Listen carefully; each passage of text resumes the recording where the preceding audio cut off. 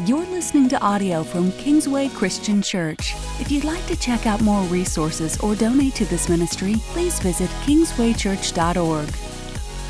Welcome to A Step Further, weekly podcast of Kingsway Christian Church. My name is Andy Lynch. I'm joined by our care pastor, Lyndon Fall, and one of our great care and prayer warriors, Steve Warren, a longtime Kingsway member, and he is cringing at that description, but it's true, Steve. Amen. It's true. Okay. Okay. He's going to take it. He's a very humble man, and we're so grateful for him and Lyndon to be joining us as we are walking through this month, the series, This I Know. And so for the podcast, like we talked with Pastor Matt last week, we're just kind of delve into a few different things. Some will be basic fundamental practices of Christianity, like prayer and how do I study my Bible? How do I read the Bible? What is worship? We're going to talk with Amos about that in a couple weeks. And so we'll go into some of those basics, but we also want to dive into apologetics with Kyle, and we're going to go deeper as well with Joe Malley. And so we're going to kind of hit both sides of it as we really explore our faith and explore Christianity. And so today we really want to just talk about prayer, because I encounter so many folks that say, I pray at meals, or I don't know what to say or how to approach God. And so we want to have a very basic understanding, but we also want to look at the scriptures and see what a beautiful example David and some of the psalmists and going back to Job. I mean, just the way they prayed, prayers of a lament. And so we're just going to kind of tell stories today about prayer and when God prompts our hearts to pray and what that looks like. And so, Lyndon, I know you are, both of you guys, that's why you're here, men of prayer. A lot of times early in the morning, you're walking the parking lot here at Kingsway, you're walking together to pray. It's so essential to our walk with Jesus, isn't it? It is. I guess the thing is, I would say the first thing we need to realize is that it's a privilege. It's a privilege. We sang a song as a kid when I grew up that said this: what a friend we have in Jesus, all our sins and griefs to bear. What a privilege to carry everything to God in prayer. And that's, to me, what I have found. It's a privilege to you're talking about the person that knows everything, the person that's always there, never sleeps, never slumbers, the one that's the wisest. I mean, why we wouldn't want to go to this person. I mean, I understand difficult, but I wanted to first just emphasize, because eternal life is to know the only true God in Jesus. So that's what Christianity is about. It's a relationship, and that's through prayer. Steve, what are some of your favorite moments in prayer with God? What's something that you just look back and say, wow, that was special? Well, gosh, that's a hard one to answer because, there's so many different modes of prayer that I get into. I really think when we're having conversation with the creator of the universe, who loves us so much that he died for us, that it's a privilege to go before him. And I think moments early in the morning when it's quiet, when we're walking the trails, there's animals running across the trail in front of us. There's birds singing. There's deer leaping across the path. And then that brings to mind Scripture that we can offer up to him as a prayer and praise, because he does want our praise. And I think about the fact that if we don't pray, he can't answer. I was reading that in my devotion this morning. I thought, man, that is so true. And it's so simple because we can come before an almighty God who is all-knowing. I mean, he knows everything about the whole universe, the past, the present, the future, and he knows my heart. And he wants me to have conversation with him. That's what prayer is, having conversation with God. What you both said was there's intentionality to it. I mean, you are walking the path. You're praying as you do that. Lyndon, you're up in the morning. You're praying. We got to make it a priority. We got to think about it. Exactly. That would, as we look at the Scripture, we see different things. We look at Daniel. Busy guy in the government. And yet 3 times a day, he specifically goes to be alone with the Lord, even when he's may go to the lion's den. It's such a pattern for him. So there's a pattern also of when do I do that? And we look at Jesus and it says before dark, I mean in the morning. A lot of people don't get blanket victory, as they say. But for me, I mean, it's like giving him the best, because you really, whatever you love, you prioritize. You know, I mean, when you were dating, you didn't have to force me to get with Carmel. I wanted to be with her. Right. You know, and so if you really, as you grow in your love for him, you make it a priority to be with him.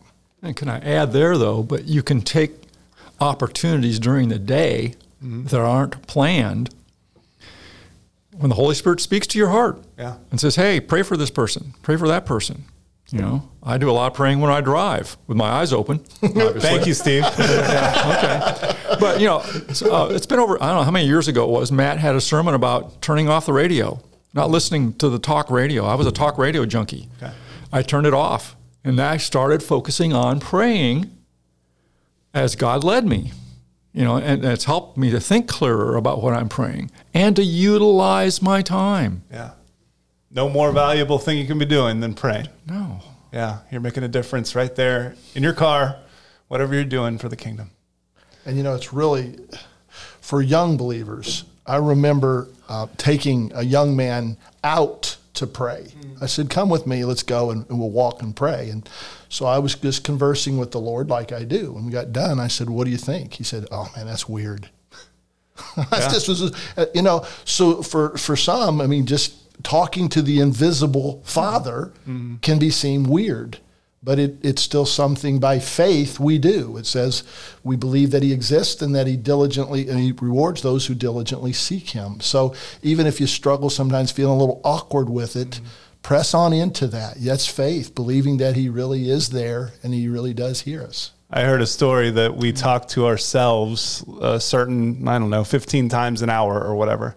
And the speaker was saying, you talk to yourself 15 times an hour. And he said, right now you're saying, no, I don't talk to myself. Yes, you are. You're doing it right now. You're talking to yourself. And as he said that, he then transitioned in and said, why not talk to God? I mean, instead of, you're going to do it, you're going to talk to somebody. If it's yourself, why not include God in that conversation? Because we are always processing. We are always thinking about things. Why not include God in that conversation? Amen. Steve, you talked about the different modes of prayer. Tell me more what that means. What are some of the modes that you see for prayer? Well, maybe you're awakened in the middle of the night by a FedEx plane. That's a real life example, right? Oh yeah, it happens every night. And just not being able to go back to sleep. That's a time of prayer.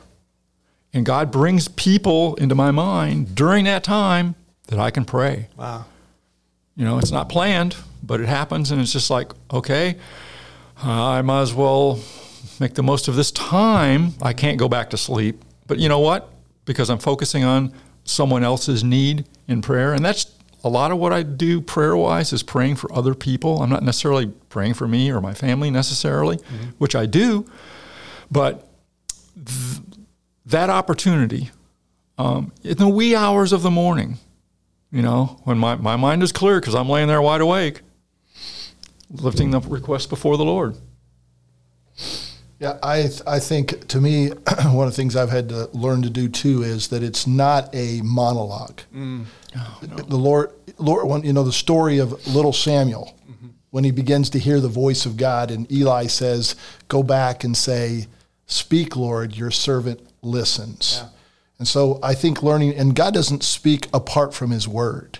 So part of my prayer time is being in the word and then asking God to speak to me from the word. And one of my favorite verses is in Proverbs that says, he takes the righteous into his confidence.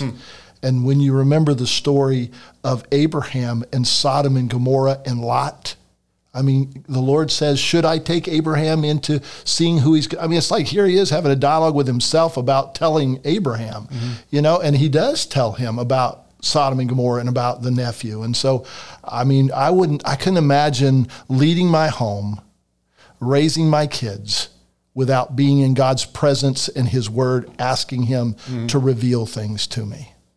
One of the things you said there struck me because last March and April and May, when the COVID pandemic really hit our country hard and things were closing down and we didn't meet here physically in this building at Kingsway, I got to go on Facebook sometimes and do a Facebook Live and pray with people just over that and take requests and work through Scripture.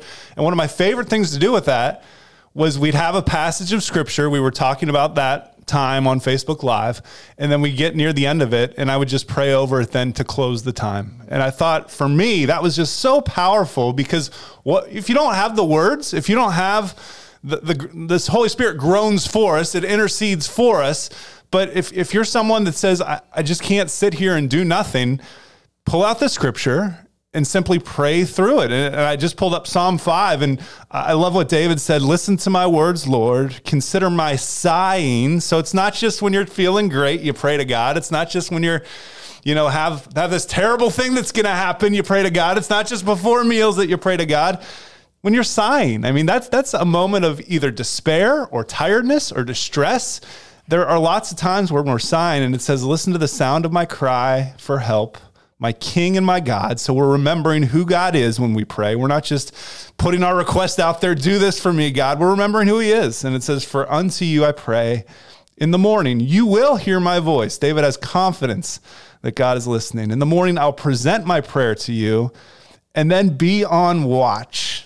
And I love that phrase, because in the morning it starts, and then we got all day to watch and see what's God going to do.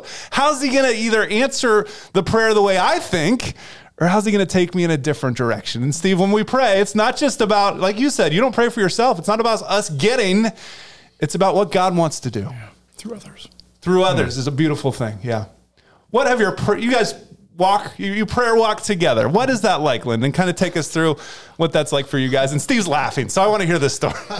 Well, he's laughing because, he's such a nature lover. I love him. And we talked about the 2x2 and what that brings. And he sees things even on the nature walk that I don't see. He knows a woodpecker, and he gives the name of it, and I don't know a woodpecker Woody. Woody, that's what he calls. I love that about my brother. Yeah. He just loves God's creation, and he'll stop us. And so in the same way, when we begin to pray about, like he says, the things that we feel are important in this care ministry in particular, I'll start talking and praying something, and then he'll interject. It's conversation. It's conversation. It's conversation. Wow. That's it. Between you two and God. In the Lord, yes. And part of spotting those things is actually bringing praise and acknowledgement to God for his creation as we're walking along. He is an awesome God. Yeah. And the bird he's referring to is a pileated woodpecker. Thank you. We were all wondering. Which is what Woody Woodpecker was created after. So I was right. Yeah. Oh, yeah. Kind of. Yeah. So, but just, in prayer too, we want to acknowledge him as the creator of everything. And that's part of the acrostic I use when I pray. Okay. When I'm formally praying, it's called ACTS. Okay, you start out with adoration. Okay, I'm praising you, Lord, for being who you are. You're holy. Holy, holy, holy is the Lord God Almighty, who is and was, who is to come. That's from Revelation. Mm-hmm. So, and then again, prayer is praying back his words to him. Yeah.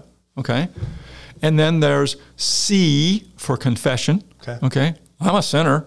Yeah. Sin all the time. Yeah. Okay, I'm not perfect. Just ask his wife. Yeah, but I claim the promise of Scripture again, 1 John, 1:9. If you confess your sins to one another, he is faithful and just to cleanse you and forgive you from all righteousness. Yeah. T, thanksgiving. Okay. Giving him thanks for what he has done for you. And lifting those thanks up to him over and over and over again. And then sometimes that list is pretty long because there's so many things when you start thinking about what can I thank God for? Yeah. Okay. And then the final thing is S for supplication, or bringing your requests to him on behalf of others, behalf of my family, friends, neighbors, and the Holy Spirit speaks into your heart when you're focused on him. and you know you're having a conversation with the God of the universe. He knows every thought you're going to have before you even think it. Okay, so why not be transparent with him and give him the thanks? I love that the fourth one is that supplication, those things that are on our hearts. So many times I know I'll go to him first and say, I need help for this, and God, do this. And I'm almost demanding, and I haven't worked. My heart has not worked through those first three. And because when you do that, when you do the hard work and you work through the adoration, the confession, the thanksgiving, then your heart is so confident. You've been in the presence of God that I can share anything with you, and I know you know best. But that doesn't negate the bullet prayers. Right. That go up, you're prompted on something immediately and you pray immediately. I don't go through this step when I do bullet prayers. Sure. This is just, my specific quiet time and just spending time with him. Yeah. So. He's so creative, Lyndon, that he gives us so many ways to interact with him, right? He does. I think going along with what you said, Andy, I think Psalm 131 is one of the shortest Psalms there is, but Charles Spurgeon said it takes a lifetime to get there.